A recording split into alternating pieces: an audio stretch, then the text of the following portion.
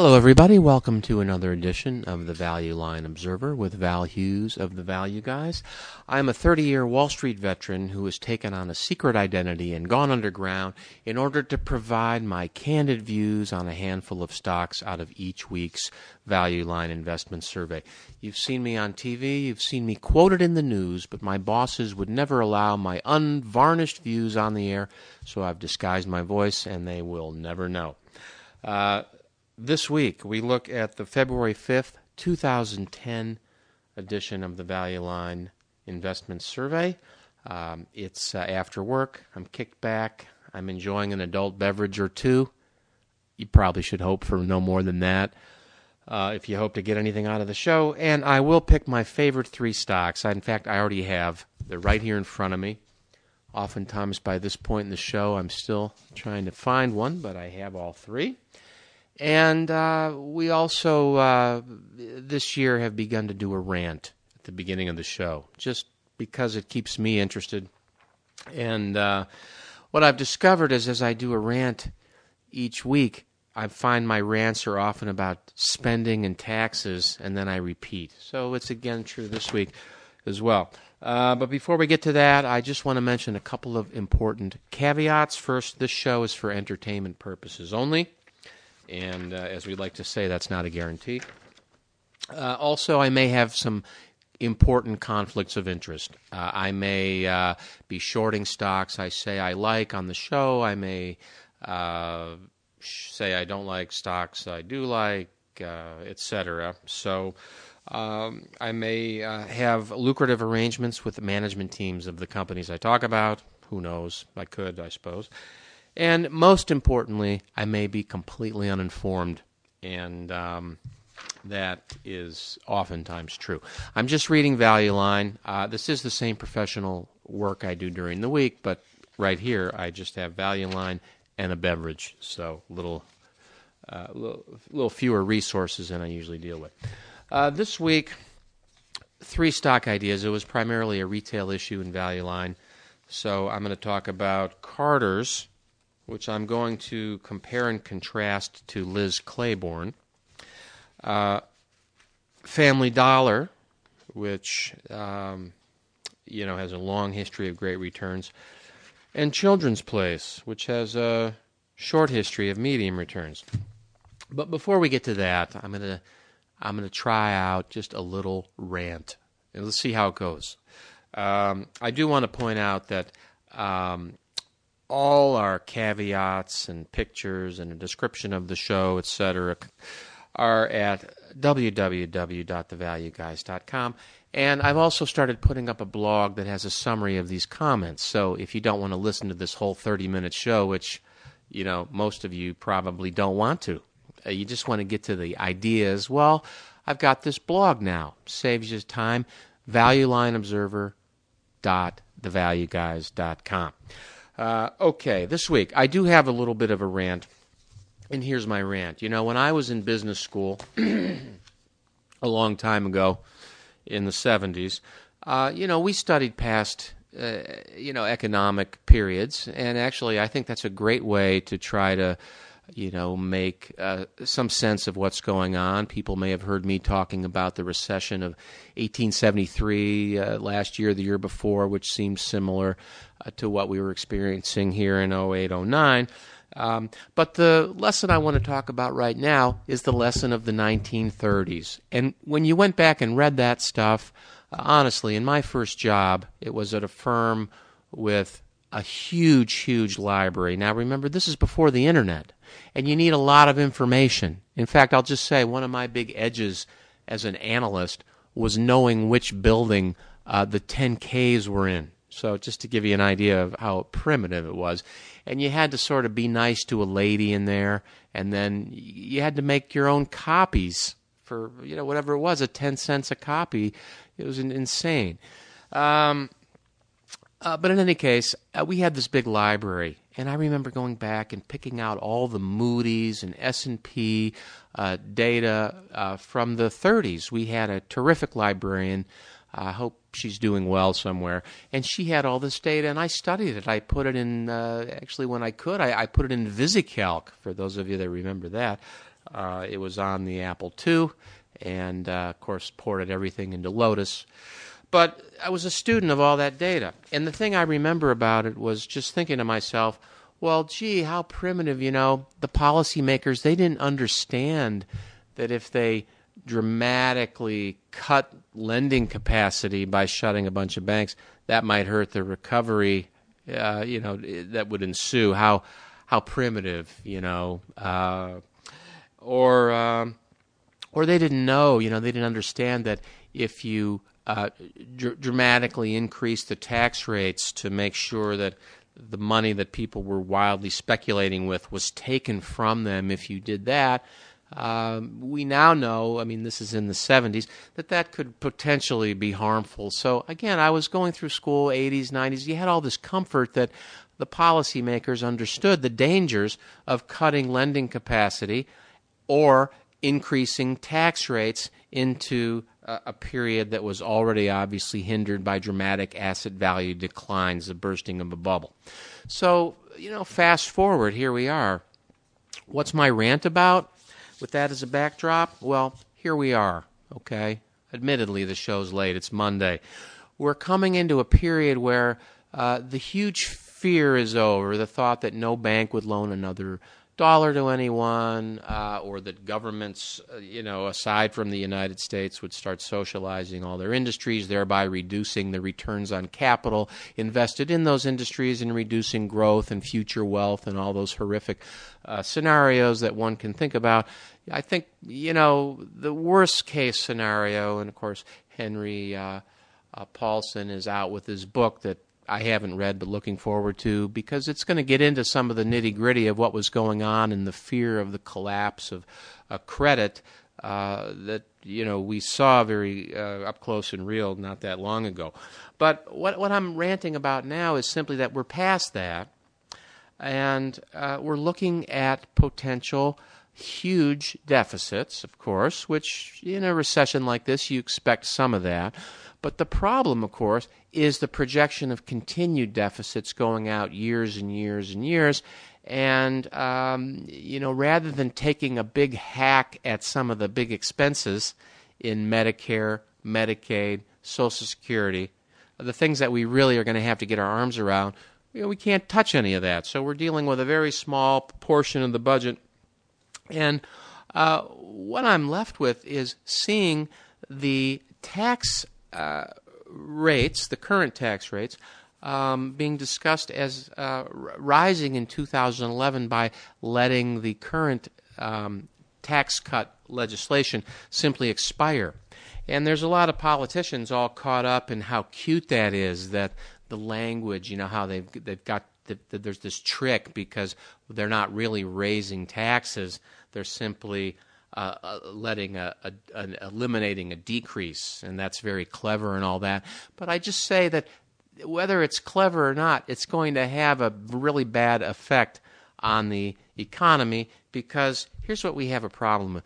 The people who hire people, and I know it's bad to say this, they have money. Because if they didn't, they wouldn't be able to hire people. I just can't get away from that logic that the people who are bad right now are the people you also want to do some hiring. So, we've got a situation where you want these people on your side a little bit if you want more hiring. So the people who are going to hire, their asset values right now are down 20 to 40% versus 4 years ago. And so, they're a little bit under siege. Plus, they're 2 or 3 years older. So their natural inclination to become more conservative as they age, which of course is the smart thing to do, is playing out. At the same time, the total values are down, and we need investment, not saving. So their values are down. Now we're also talking about a tax hike on capital gains. If you lose money or break even, no tax. Maybe that's what we should be thinking about. That is good.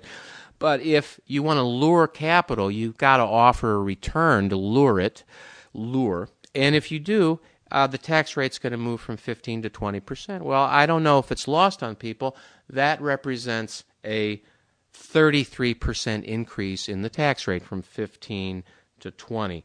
And it is I guess a better way to look at it, it's a 6% reduction in your retention. So you'll go from 85% retention to 80%, 6% reduction. That's probably a better way to think about it than 33, which sounds alarming. So, okay, 6%. But then, on top of that, we've got a income tax increase. Okay, so some of these same people, they do have earnings from businesses that are taxed at regular rates, and the government is increasing the number of jobs that are paying regular rates. I'm thinking of the hedge fund industry, et cetera. But that rate's going to go from 35 to 40% as a result of this elimination of the decline, the expiration. And a better way to look at that, just as I did the other case, is that the retention is going to go from 65% to 60%. And that's a 7% reduction. So I've got a 6% reduction coming in my capital gain tax in retention, and I've got a 7% reduction in my income tax. Okay, all right. So I'm already down 20 to 40%. If I get a 6 or 7% reduction in my income streams, then that means with interest rates unchanged or my discount rate unchanged, I've also got a 6 to 7% reduction in the asset value associated with that income stream because of the taxes. Okay. Now you also have to take into account, because my retention is lower, my capital that's invested is also going to be 7% lower, and then my returns aren't going to be higher in this period. They're going to be the same or perhaps lower. So not only is my retention going to be lower if I earn the same dollar, but I'm going to actually be retaining 7% less on a 7% reduced dollar of earnings because my capital's reduced. And so somewhere in there you start to get into a 7% times 7% sort of situation, which is 14% reduction in value. That's before I start changing the discount rate. So my point is, I guess, and we're looking at inflation because of all the money, et cetera, over a 10-year period, a 6% compounded rate of inflation instead of a 10% compounded rate of inflation, if you discount that back, over a 10-year period, your purchasing power on that dollar is actually half what it would be at the higher rate of inflation, 10 versus 6. So, the math's getting fuzzy. I'm in the middle of an adult beverage. This is a rant, so skip through this if it's too much. But the point is simply that if you took economics and you studied the 30s, we've already got the asset decline. Don't lay in the tax hike because everyone's excited about how the language thing is so cute that it's not a tax hike, it's the elimination of a decline. The impact on Wall Street is going to be the same. And I might argue that the market is still 30% off the highs. And, I don't think people are as scared as they were. The whole idea that banks will never loan money again, that's repairing. That's repairing itself. We have a big bank position in the shop. And, we're studying that all the time. And so, that's kind of, it's working its way through, I think. And it's not a bank issue, but, there's a lot of good banks, even bad banks. A portfolio of banks probably makes a good deal of sense right now. But I guess my point is simply that the market may be reflecting this hit to asset values that's permanent because it's based on higher discount rates as a result of inflation and lower growth rates on top as a result of lower debt capacity, which we learned from the 30s you shouldn't do, and then higher taxes, which we learned from the 30s you shouldn't do. So I hope we don't actually do that. That's my rant for the week. Okay, if you've skipped to this point, and maybe for your sake I hope you have, I've got 3 ideas this week. They're all retailers, And I did go through every stock this week. I'm going to take a little beverage break right now with myself. It's a habit. It's weird, but I do it. Okay. Let's see. I dropped my pen. Okay. First up this week, Carter's, ticker CRI, page 2102, and Value Line rates this a 2, so we're in sync this week a little bit. What am I drawn to?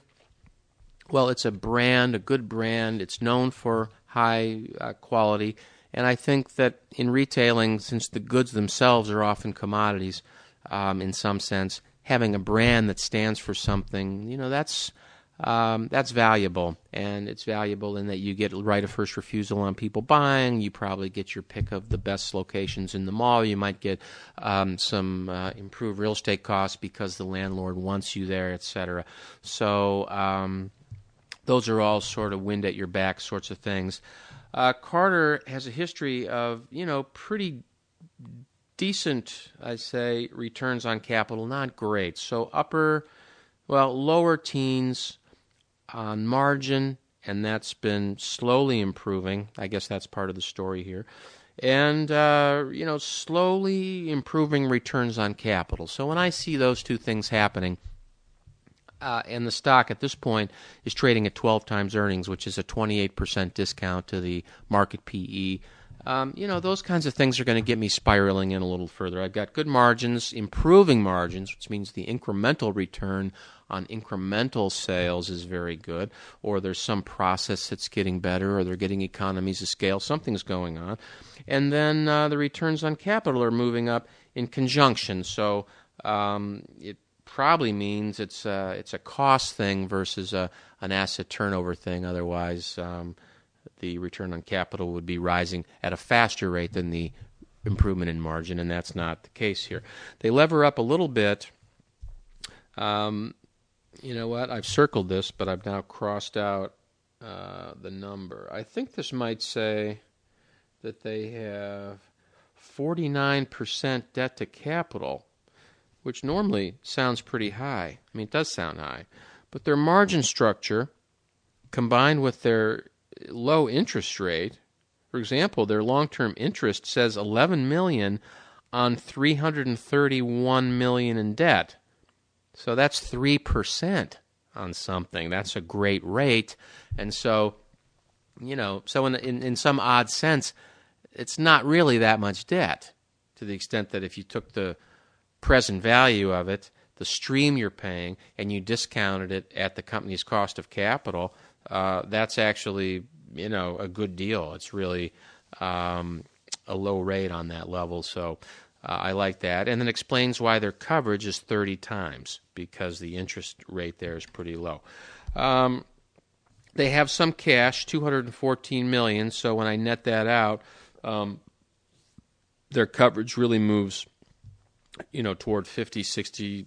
I mean, I don't know what the rate on the cash is, etc., but it moves clearly above 50, and so that's something I really don't have to worry about at all.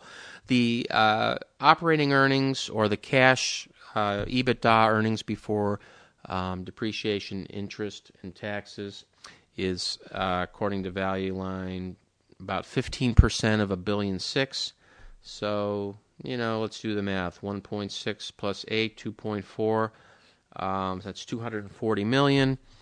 Market cap, that's equity value times total shares. So $26 times 57 million shares. That gives me $1.5 billion or so. I'm going to add the debt, $300 million. $1.8 billion. I'm going to subtract the cash, $200. That's $1.6 billion. And I'm going to divide that by the EBITDA, which I just said was about $240 million. So that's somewhere around, 7 times? Something like that. So 7 times, that's my cash flow on my investment. So 1 over 7, 14%, that's going to be my cash return if I bought all the stock, all the debt, and I owned all that cash flow. That would be a 14% return. Now, compared to what you get at the bank, that's pretty good. And if you had some confidence that that cash flow stream was sustainable and you were a wealthy guy, why wouldn't you do that? That's a pretty good deal. And that thought is what keeps, the stock market honest. You got people thinking, well, since a guy might do that, I don't want to miss out, and you have arbitrage of that nature sort of allowing the stock price to have a value. I think that's a pretty good deal because on top of the 14% cash on cash, I'm going to have, according to Value Line, 14% earnings growth. I don't need that much to make this a buy because 14%, even if I just get 6% growth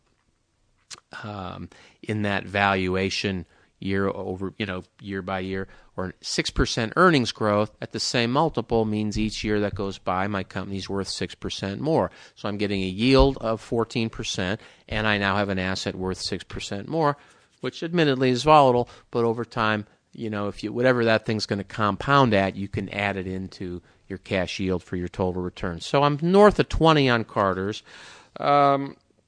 Let me talk about what's going on at Carter's right now. Well, first of all, because I've told you nothing, right? They have 370 wholesale stores, 250 retail. They own the Oshkosh B'gosh name and have 150 outlets. Let's see. Retail is 45% of sales, so that's their own stores.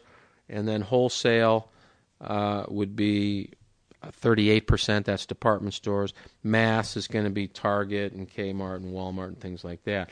Other owners, Freese, which is a respectable money manager, 5%. Officers own 6%. Officers and directors, I like to see that. So that's all good. That all checks out here. Up at the top left of Value Line, there's an insider buying box. And honest to God, it's just zeros all across. Most companies, you don't see a lot of insider buyers, and, it'd be nice if you did. It would add to the story a little bit, but they don't have that going on here. The company, when you look back over time, it historically traded at higher relative valuations, which is, again, one of the attractive things here is you got an above-average company, just to keep it simple, an above-average company on margins and returns on capital, growth prospects. It's a little bit more of a defendable niche, in my opinion, than mass women's apparel or men's apparel because it's for kids and so you're marketing to moms and parents and grandparents who aren't really seeking fashion as much as just well-made, good service. So those are things you can build over time versus some kind of fashion brand where, you're in this year, out the next year. I think this is more of a quality service type brand, and that's one of the things I like here. The reason the stock is cheaper than usual, is the company's had some issues. They've had some of their past accounting practices were drawn into question. That's always a problem. They've had to restate some of their past earnings. In fact, I guess whoever came after them here, they had to restate retained earnings by $7.5 million. Well, geez, that's on the total is $500 million, so they were 1.5% off on their retained earnings. How alarming that is. The changes added 13 cents to first half 2009 earnings, and let's see. 15 cents. So that's 8%. It added 8%. So now we've got the precision we need to move ahead with those earnings numbers. But, there's a lot of firms that can't buy into a situation like this because it's under a cloud, even though, the news up front is typically worse than the outcome. And I'm sure that's going to be the case here as well. They've also had some management changes. President Joseph Pacifico, has been replaced. I don't know why. New executive vice president. So, a lot of times you'll see a company come under a little valuation pressure when you have a management change. And I don't know the story here whatsoever, so you'd need to learn a little about that. But oftentimes, the people coming in are better than the people going out, or the people wouldn't be going out. It's that simple. So the fact that they're going out, I don't know who they are. So you might have a little discount here because we don't know who they are. But honestly, is the board going to bring in people worse than the last people? I just ask you. So Carter's, page 2102. I was going to do a compare and contrast with Liz Claiborne, but it's almost silly to do so. I guess I pulled this one out. The valuation is a little cheaper. So instead of a 7 times EBITDA, you're 6 times. So you're thinking, oh, that's a little cheaper. But this has 1 times coverage, 2% returns on capital. They don't make money. One thing I noticed on this one that I thought was interesting was that Liz Claiborne has a market value, enterprise value, because you do want to count the debt in here, of $1.2 billion, and they have 15,000 employees. And Carter's has an enterprise value of around $1.5 billion, a little higher. They have 6,500 employees. Even on sales, Carter's $1.7 billion. Again, they've got 6,500 employees. Liz Claiborne, $3 billion, but they've got 15,000 employees, almost 3 times as many. So I just, that's not a really great compare and contrast. But if the valuation starts to get you interested in some of these things, you got to look at some of the returns, sales per employee, certainly, debt coverage, things like that. Next up, Family Dollar, page 2137. I'm sure I've talked about this before, because it's just such a great company for so many years. And the returns, you go back over time, and they're just always mid to upper teens. They drip into the 20% once in a while. They don't have too much leverage, 15% debt to capital. And, this is one of those stores between themselves and Dollar General, which I think did get bought out a few years ago at a valuation that would allow you to still think Family Dollar is at a meaningful discount. I don't remember what that valuation was. Let's see here. The peak on the stock in the last 5 years was sort of right where we're at now. So, perhaps this has moved towards that multiple. But the point is, this category, has been gaining share from department stores for forever, and they, have been gaining share, I think, from almost every category except the Walmart category. And they still have locations they can go into. Some of their growth is slowed simply because, once they get, these guys have about 7,000 stores, and I think Dollar General probably has a similar number or more. And so, the area gets pretty saturated. But they are managing to put up some decent growth. According to Value Line, they're going to grow in the upper, single digits, which is pretty good. They have margins that, sit in the upper single digits, which these guys operate under a Walmart pricing. So it's pretty impressive.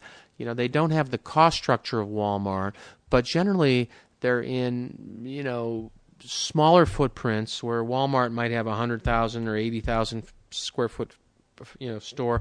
These guys, I think, are more in the 8 to 10, so they can sneak these things places that they're, they can't get a Walmart.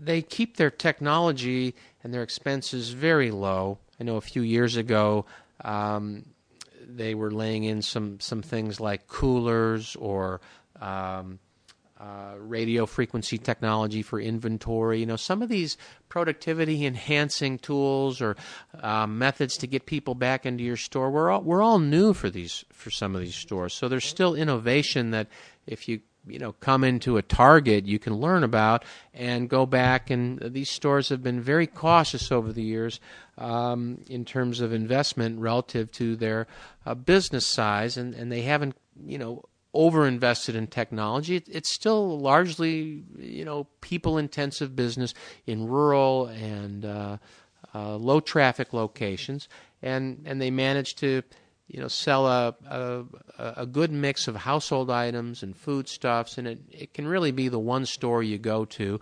And in these periods of lower growth in jobs, lower income, etc., they tend to pick up share. So I may have just been going on a bit about this just to give you a backdrop of what it is about these stores that make them competitive over the last 20 years. And the stock has been performing I'm sure like many lower price point retailers, they've been picking up share. You could have bought the stock for 14 last year. It's up here at 31. But what I like about it is it's still 13 times earnings. It's 20% discount to the market PE. It's cheaper than it oftentimes sells. For 20 years, up until 4 years ago, it always traded at a premium. It's probably worth less than that because the longer-term growth rate now is just going to be impaired because of the number of locations, the saturation between themselves, Walmart, Dollar General, etc., Fred's for that matter, just starts to run into your longer-term growth rate. The Home Depot problem, as I like to think about it. So it's probably fair that growth rate's going to be off. But again, I go and look at a cash flow yield basis. I've got enterprise value. That's going to be the shares times the stock price of $4.2 billion plus the debt of $250 million. I mean, they have no debt to speak of, and their cash exceeds the debt. They've got nearly $400 million in cash. So I've got a $4.1 million enterprise value. And according to Value Line, I'm doing nearly an 8% margin on $7.5 billion in sales, which looks like about $600 million for an enterprise value to EBITDA multiple of around 7. So 1 over 7, that's a 14% cash-on-cash return. And I'm going to get, Value Line says 10% growth. I don't need that. So, still easy to get to 20% return, total return with Family Dollar. According to some of the text here, let's see. What do we have here? They're off to a good start. Their margins are rising. They've reduced their freight expenses. SG&A, costs are rising slightly. I'll just say, when I look back here over time, the operating margin has been right around 8% for about 6 years, coming down from about 10% for the prior 6 years. It doesn't seem as if it's taking another leg down. Their returns on capital are running in the 15-16% range. That's just terrific here. And I think at these cash-on-cash returns, and with well-capitalized firms have pretty decent access to capital, and rates are low for good credits. And so, could these guys get snapped up? Crazier things have happened. Foreign companies, with the dollar where it is, etc., may just be on the lookout to come in and take a footprint. And that's not my primary reason for owning it, but who knows? It smells ripe for that. Okay, last up. And it seems like the show might be just dragging on a little bit. I am getting to it late. I'm pretty sleepy. We've had a lot going on in the shop. You probably don't, care, but if you're listening this long, our lease was up, so we're looking for a new place. We may stay in the building, we may move, but we got to get on the move.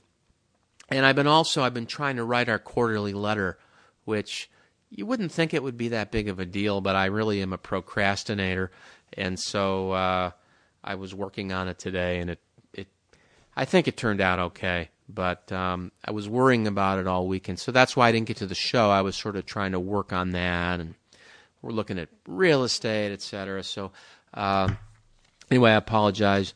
The show's up a little late this week. Also, I know I mentioned that I might have a new person who just wanted to drop on the show, and that didn't work out for this week. There was a conflict. But I am lining up a handful of value guys to drop in, pay us a visit over the next couple of weeks, so listen in for that. Okay, last up, Children's Place, ticker PLCE, page 2179. My theme on this is that it appears that there's an oligopoly.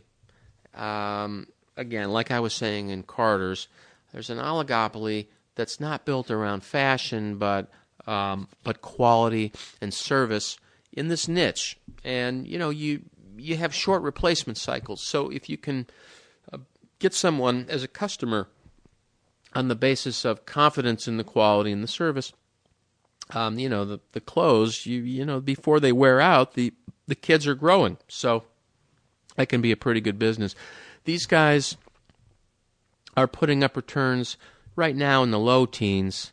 They've been spotty over time. They have a couple years where they get down into, they don't lose money, but they get down into low single digits, and then they're back into the mid-teens. So a few spotty episodes. I know they were involved with the Disney stores at one point, and they operated them. I think that's in the past for them. So it really, is a little bit different company. I think about maybe a quarter to a third of the business was that Disney business, and it's gone now.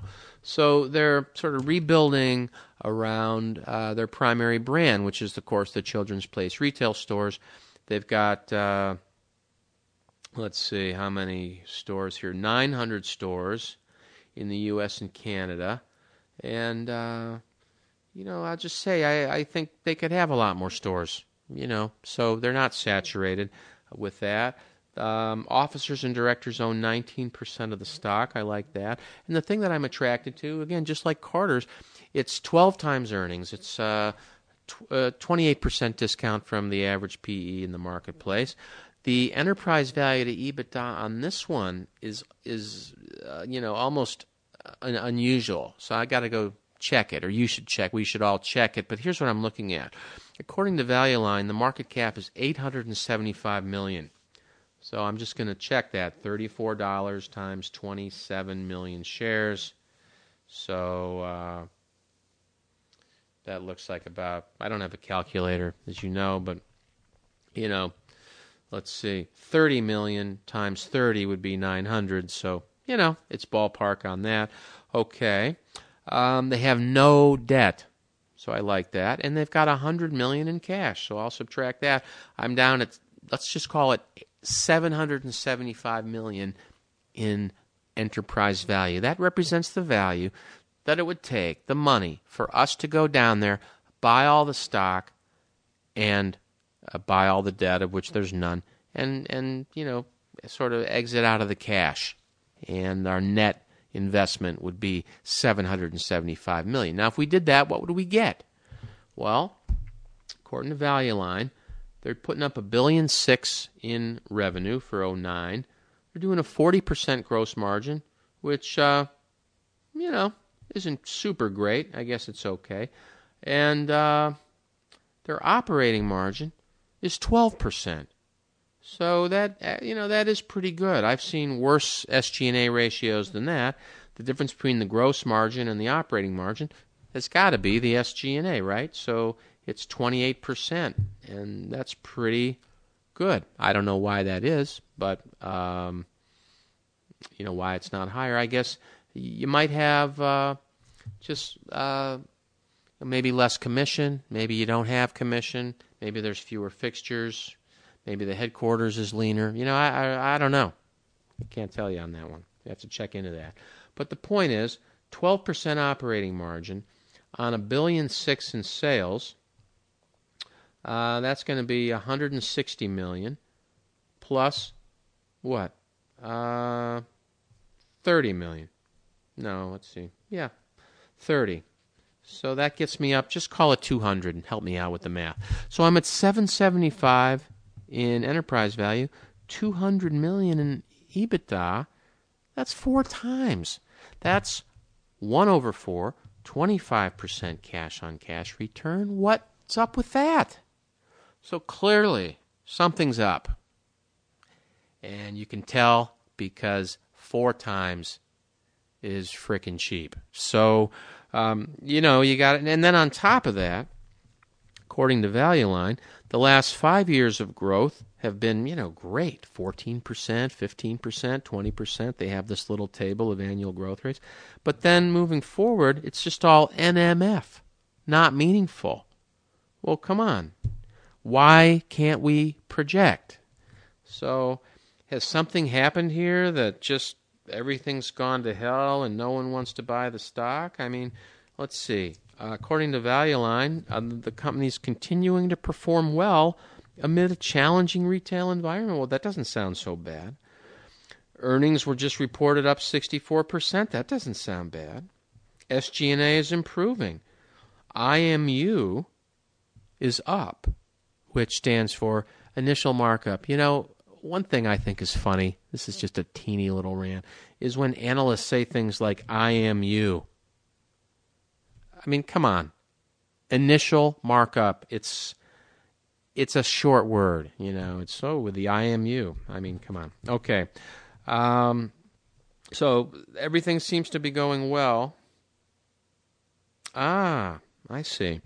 They've recently hired a CEO following a long search and 2 years with interim leadership. So, I mean, the stock's up a bit here, but over the recent term, but it's down over the last 3 years during the search time. And maybe there's just uncertainty surrounding the qualities of this new leader. How do I know? I don't know. But 4 times EBITDA. Let's see. Rapidly expanding e-commerce business should make increasing contributions. That doesn't sound bad. Online sales were up 44%. They're now 7% of total sales, which is actually pretty low for a retailer. So either they're new to it or, maybe it's hard to buy online stuff for kids because you need their size, you need to have them try it on. I don't know. That seems low, though. What else?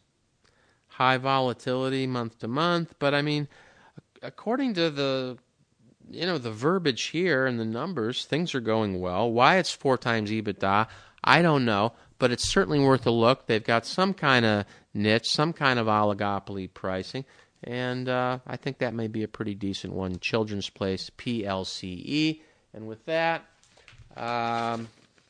let's see. I guess I'm going to need to pick a favorite this week. And, wow, I think, Carter's and Children's Place really are mirrors of each other when I look at all the numbers. So, So I'm going to go with Children's Place, PLCE. And why? Because I think they're the seller, Carter's is the buyer. That's why. Anyway, that's this week's show, everybody. Thanks for listening in. This has been the February 5th, 2010 edition of the Value Line Investment Survey.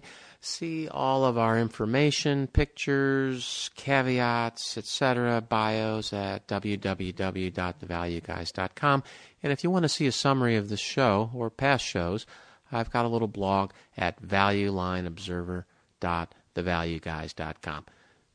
See you next week, everybody.